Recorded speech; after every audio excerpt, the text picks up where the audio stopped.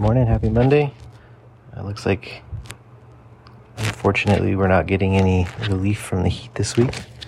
I remember during June, I was thinking it was one of the most mild, pleasant summers we've had in a while, and it's just saving it all up. But today we're in Luke 14. I'm going to go to verse 7 to start. It says, "Now he told a parable to those who were invited when he noticed how they chose the places of honor, saying to them, 'When you are invited by someone to a wedding feast, do not sit down in the place of honor, lest someone more distinguished than you be invited by him.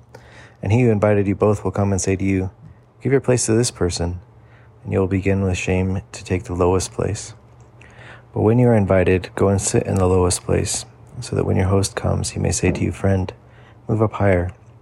Then you will be honored in the presence of all who sit with you at the table. For everyone who exalts himself will be humbled, and he who humbles himself will be exalted." God, I pray that we would be people who seek to find our hope in you and not in others' opinions of us. I pray that with that in mind, we could have pleasure in humbling ourselves in circumstances in this world and being exalted in your kingdom. I pray that we could be a church who does not look to promote ourselves or even looks to